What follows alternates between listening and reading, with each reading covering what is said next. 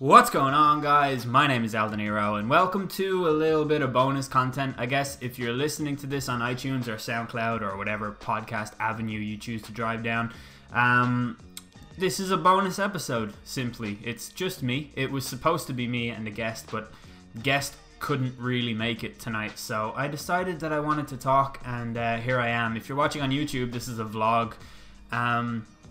I don't know what changed in my mind, but I figured I just want to show my face a little bit more, and if it's possible, I'll do it in podcasts, but also it might be uncomfortable for some of the guests who aren't used to... Pretty much everyone who comes to my podcast is someone who is like not traditionally a podcaster of any kind. It's mostly just friends of mine. But anyway, there was actually something that I wanted to talk about before I get into the questions. I asked for questions on Twitter last night. And that is this idea of separating the art from the artist. And what I mean by that specifically is I'm a huge fan of this band called Brand New. And I was supposed to see them live last week on Thursday in Dublin in the Olympia Theatre, and about 6 days or so before I was supposed to see them, there was basically their lead singer Jesse Lacey was subjected to allegations regarding him grooming younger fans, younger female fans in around 2002 to 2006 or so, and the girls were as young as 15 allegedly. And there was this sort of thing. There was this one girl that came out and said, Jesse Lacey is a piece of shit. He used me and solicited nudes from me when I was 15. Things like that. Just really dark claims to make. And another person came forward with similar allegations. As far as I know, the two people don't know each other. But then Jesse Lacey himself released a statement. He apologized, not for anything in particular, and I would assume that's because if he apologized for the alleged offenses that he's been accused of, it would be a legal matter because he would be basically admitting to a crime. So he basically said he's a shitty person, he's a narcissist, he's hurt people in the past, he's cheated on his wife, he used to be a sex addict and things like that. And it got really grim and really dark, and Brand New ended up cancelling their remaining shows, and they're kind of in that weird process at the moment of being written out of history, which kind of happens to people who do bad things. And there's numerous examples of that happening in the world. And the thing that I want to discuss is, when is it okay to keep listening to their music? Is it okay to keep listening to their music? The logical answer would be yeah, as long as he is not singing about the crimes that he is accused of. But even that point is a little bit tricky, because some of Brand New's songs are lyrically sketchy. There's a track called Me versus Maradona versus Elvis. If you want to look up the lyrics of that song, it appears to be about a guy who basically fills a woman up with alcohol and then takes advantage of the situation, and there's a lot of lyrics in there about Jesse Lacey's self-loathing, which I think is actually quite, like, the cynic in me finds it interesting, because there's obviously a lot of regret in those lyrics, and he obviously just resents the type of person that he is. He also sings about like how disgusted he is with his actions, but how uncontrollable his urges appear to be.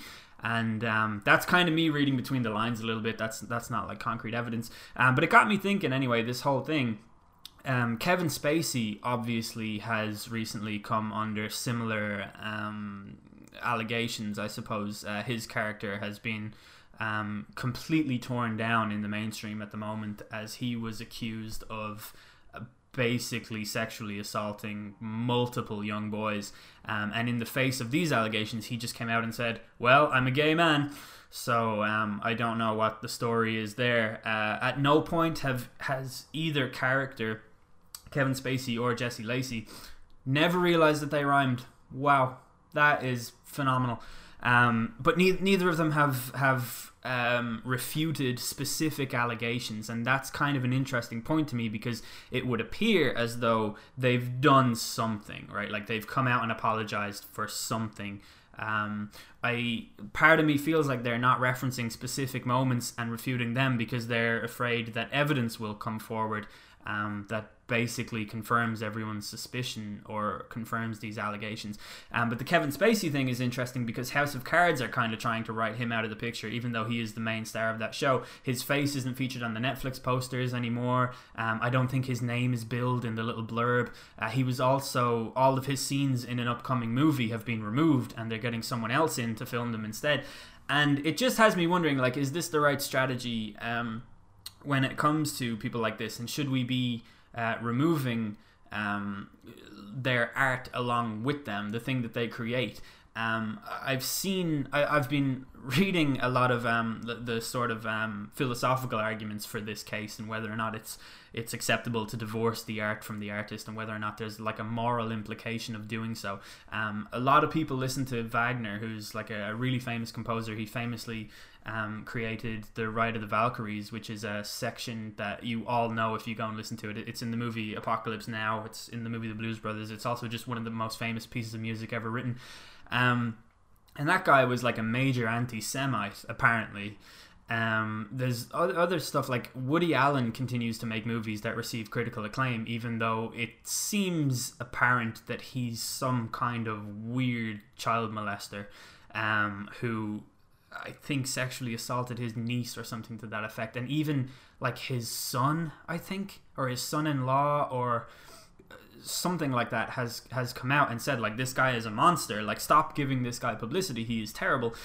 Similarly, Roman Polanski, who is a famous director, he directed Chinatown, which is a movie that still gets much critical acclaim. It still gets referenced as a great movie.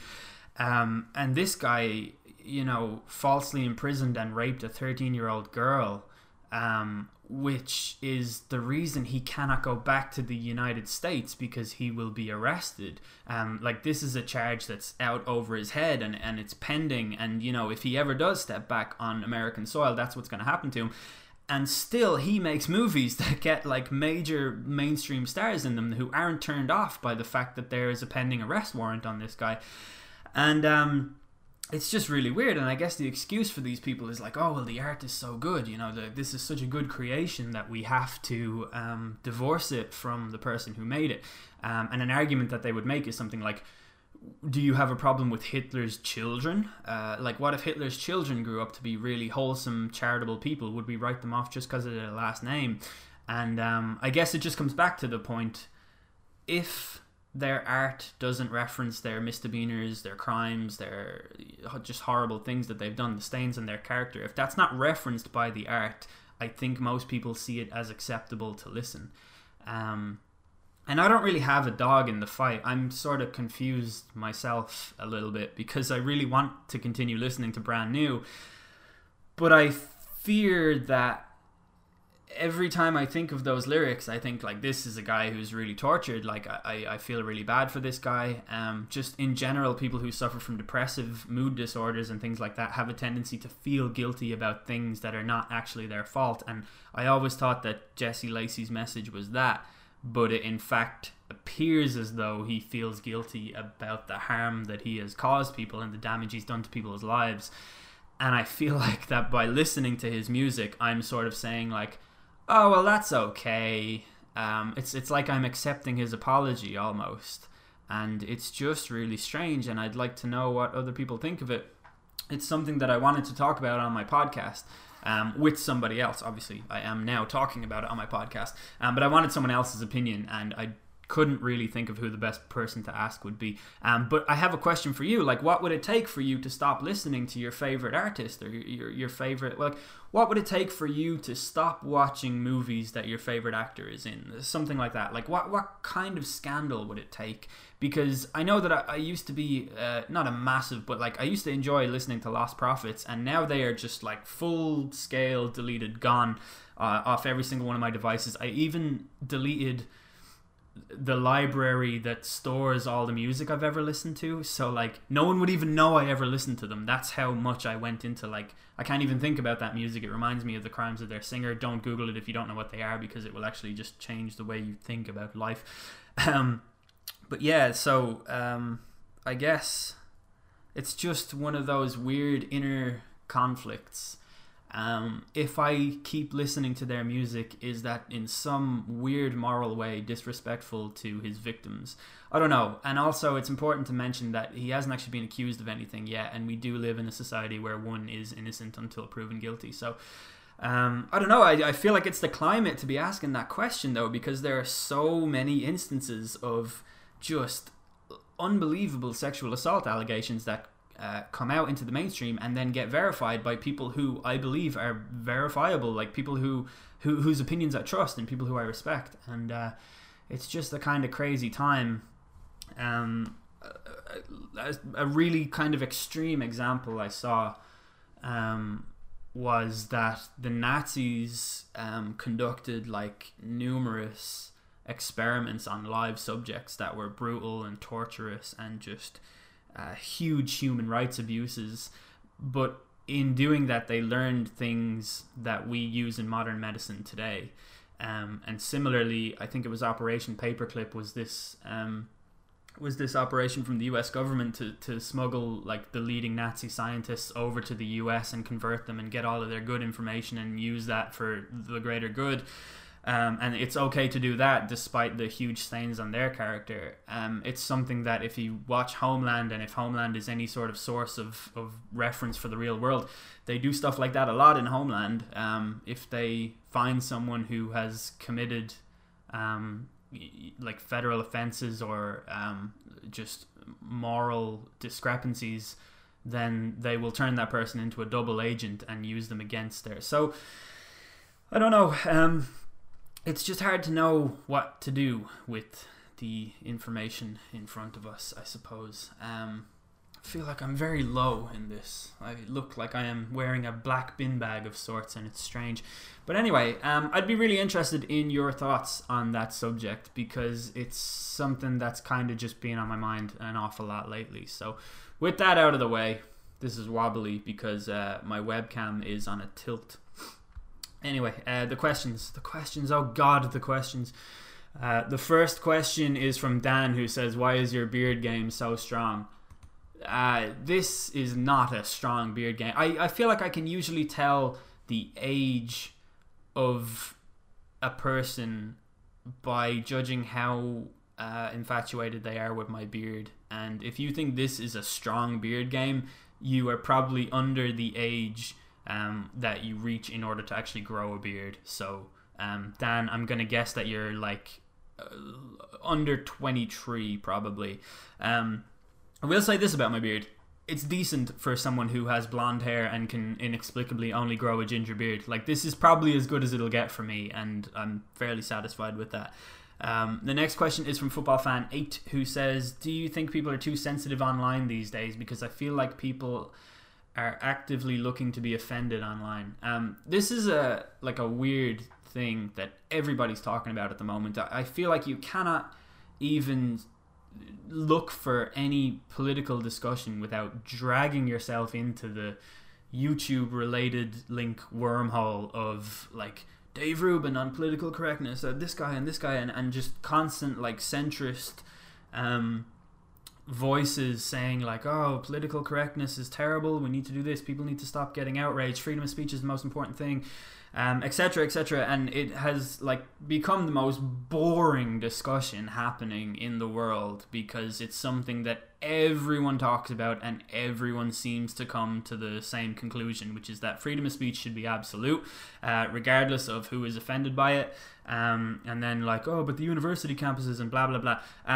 I don't know if people are too sensitive online these days. I think people in general are sensitive. I think people in general have always been sensitive. When I was growing up, there was an album came out called the Marshall Mathers LP. It was Eminem's second album. It was Eminem's third album if you include Infinite. No one includes Infinite.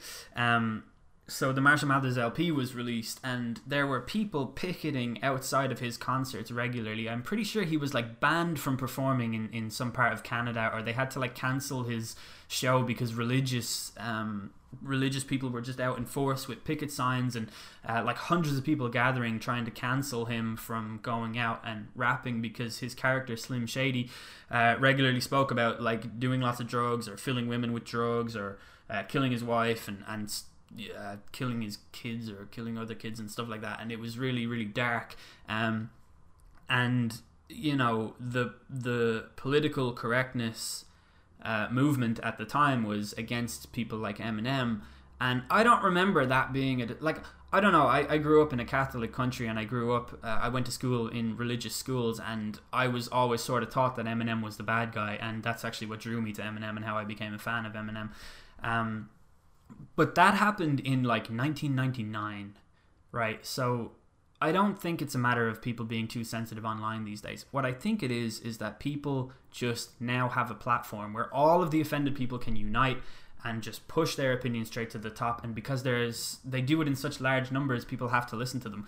I think that's always been the case. Like I feel like if you read letters to the editor in the year 1995, or if you looked on message boards from 1997, you would find people who have these opinions. It's just that they weren't really listened to before.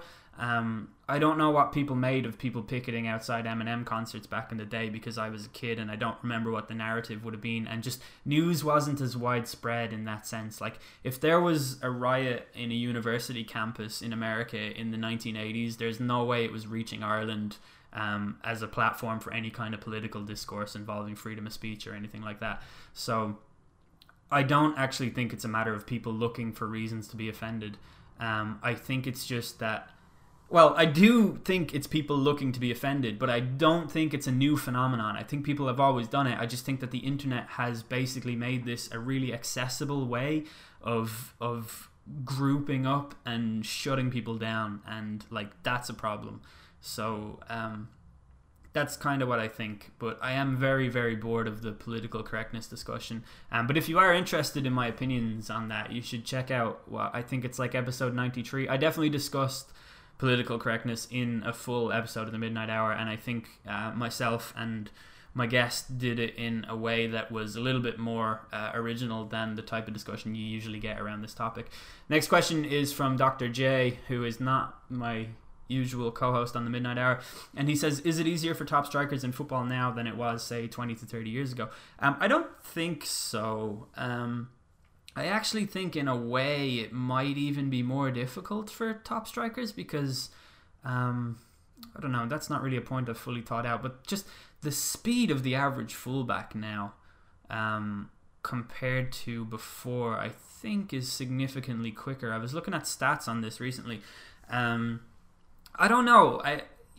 I am a fan of George Best, and I like watching clips of George Best.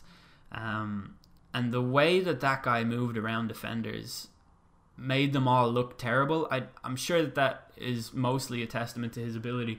But I feel like if you put a player like Ronaldo in that exact same position, you would get even better effect. Like, I'd say proportionally, the level of difficulty is the same, because football obviously now is such an elite sport. You have to be such an elite athlete. There's no more going out for a game at 3 o'clock after you've had 2 pints at 12, and like that doesn't happen anymore, because it can't happen anymore. That's just not a thing that any real player can do now, because the level they're at is so competitive. It's such an elite thing. So I'd say just proportionally it's probably the exact same that it's always been. Everyone is on the same level for the most part. But yeah, maybe it is easier in the sense that things are more likely to be called a foul nowadays than they were in the past. I'm really not sure. It's a tough question to answer. That's one for the audience, actually. I'd really like to hear what you guys think about it, because I'm very slow to think about football nowadays. I find it really hard to come up with insightful opinions on it, because I fucking get my football information from Sky Sports, and no one on there appears to have even watched football before, but there they are. Next question is from Jake, who says, rank the best ways to cook eggs. What do you want from me here? Do I need to... Okay, like the best ways or the nicest types of eggs? Like the best way to cook an egg is to crack it open into a frying pan, and then like 40 seconds later you've got a fried egg. Like that's the ideal, and you can put it on a sandwich. You can like just eat it by itself. You can have it with whatever. It's pretty much the best. It's easy. You know, most of you are probably students. Like, tell me about fried eggs. It's just the greatest thing. Other than that, you've got boiled eggs, which I recently learned how to cook, so that's good. And there's a poached egg, which I'm going to be honest, I have no idea what that is. And then there's eggs Benedict, which I've no idea what that is either. What else is... Oh, an omelette. An omelette is good, actually. Similar to a fried egg, you simply... you don't crack it open into the frying pan. You crack it open into a bowl or a fucking cup or something. And then you do another one. And then if you have, like... You know, if you've got balls, you'll do another one. If you're, like, not cool, you'll just leave it at 2, whatever. And then you stir it, and then you pour the thing into the frying pan, and then an omelette appears before you. And it's dope. Omelettes are fucking great, and they basically serve as a full meal. So that's really good. So I guess I'd go fried egg, omelette, boiled egg, and then the other two, which are, you know, I'm open to suggestion about, because I don't know what they are. But that's pretty much, you know, the El De Niro guide to frying eggs. Next question is from Dan Lloyd, who says, what podcast do you listen to / favorite podcast episodes? I listen to podcasts every day and need more. Where is my telephone?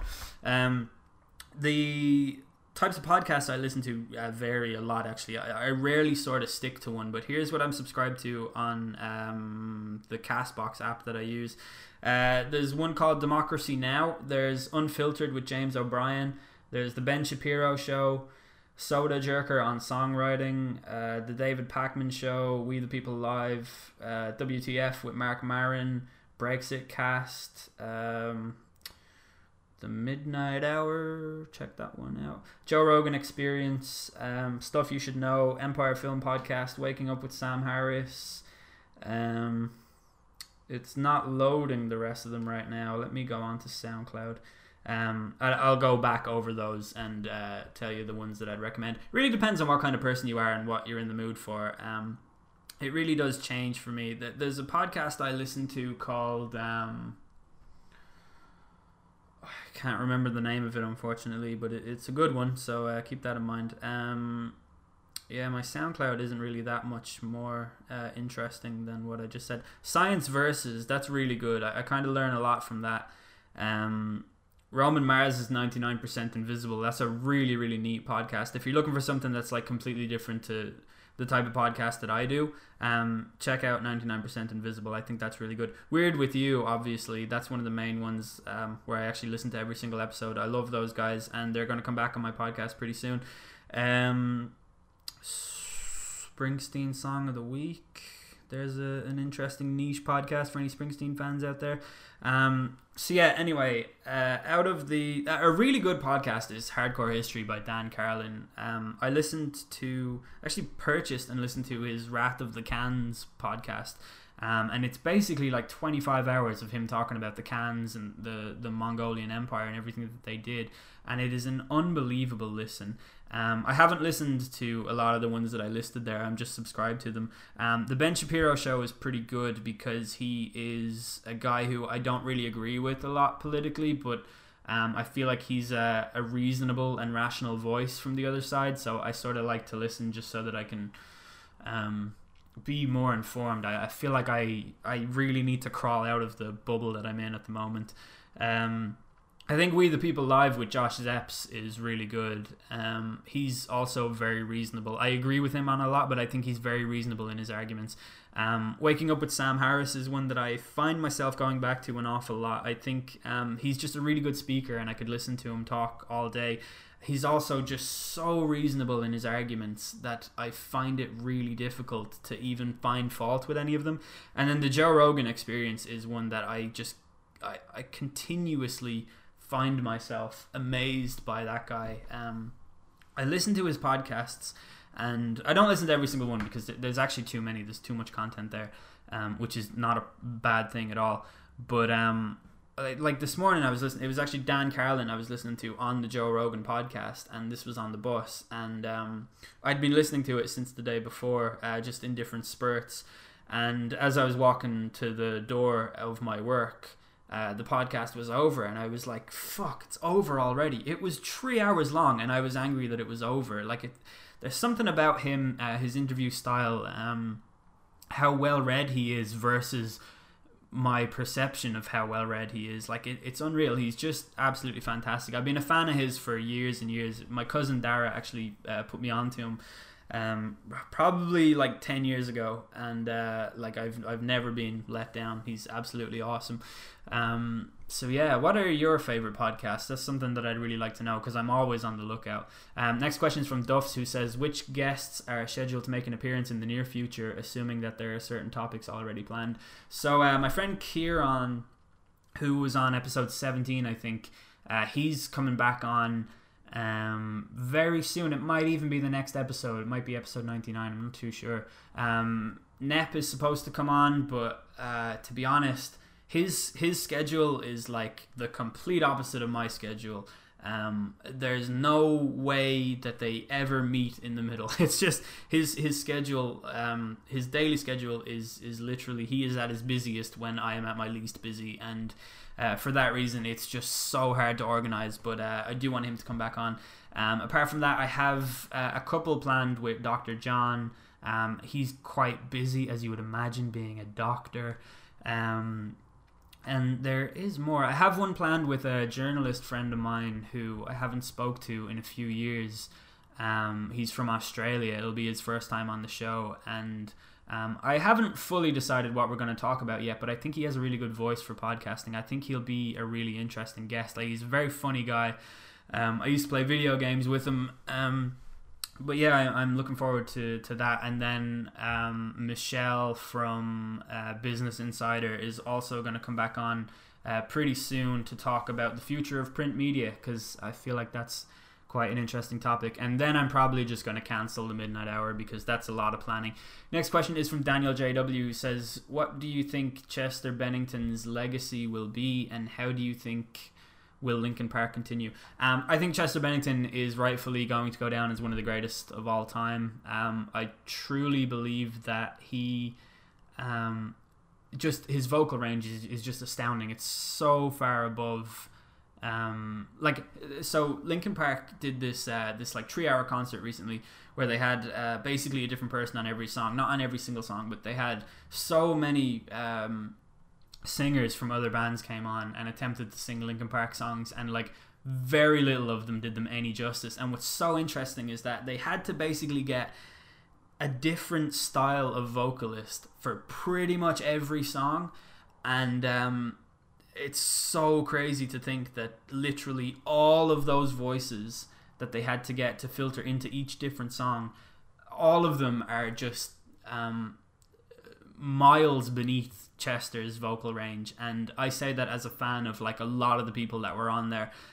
Derek Whibley from Sum 41, who like Sum 41 are kind of like a band that everyone likes to make fun of. I think they're actually really good. I like a lot of their riffs and stuff like that from their first 2 albums are class, and they shown that they could be a lot more than a pop punk band if they wanted. Like, the ability's there, no doubt about it, and they do have some dope tracks. But I'm a huge fan of Derek Whibley, and he performed their song The Catalyst, which is a really good song, but like, he was probably the standout performer of the night for the songs from that album, and even he just couldn't do anything close to justice for Chester's voice. So I think it's good that that's recognized too, because Linkin Park are kind of a band that a lot of people like to make fun of because they make music for teenagers, but I think that's going to be cast in a different light now, because what was previously perceived as teen angst that Chester was singing about to exploit that market is now going to be looked at as real suffering from a real like troubled person. So I think Linkin Park's legacy is pretty secure now. Look, like, they're one of the biggest bands of the 21st century. It's crazy.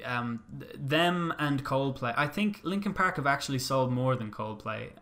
They might actually even be the biggest rock band of the 21st century in total. Don't quote me on that, but it's entirely possible. They captured a mainstream audience on a level that no other band in the nu metal sphere did at the time. Like Limp Bizkit kind of did it, but only for about a year and a half, where Linkin Park just kept going and going and going and going from strength to strength. And I don't know if they will continue. Have they said? Maybe they've said they'll continue. Like, it wouldn't surprise me if they got like a guest singer, a friend of Chester's or something like that. They could do a new album. Like, Mike is quite a good frontman. He's not the best singer in the world, but he does write good songs. So I don't know. It's very possible. It would be really difficult though for them to do that because, like I said, just Chester Bennington is a behemoth, and it's a void that couldn't be filled by 20 odd singers from their show in LA. So I don't know. It's an uphill task for sure. Next question is from Jack Moore, who says, what has been your favorite podcast to record? Mine has to be the Mysterious Stories, one of the early episodes, although I just listened and didn't record it. I really, really, really loved doing the episodes with Jack Brown and Loosemore.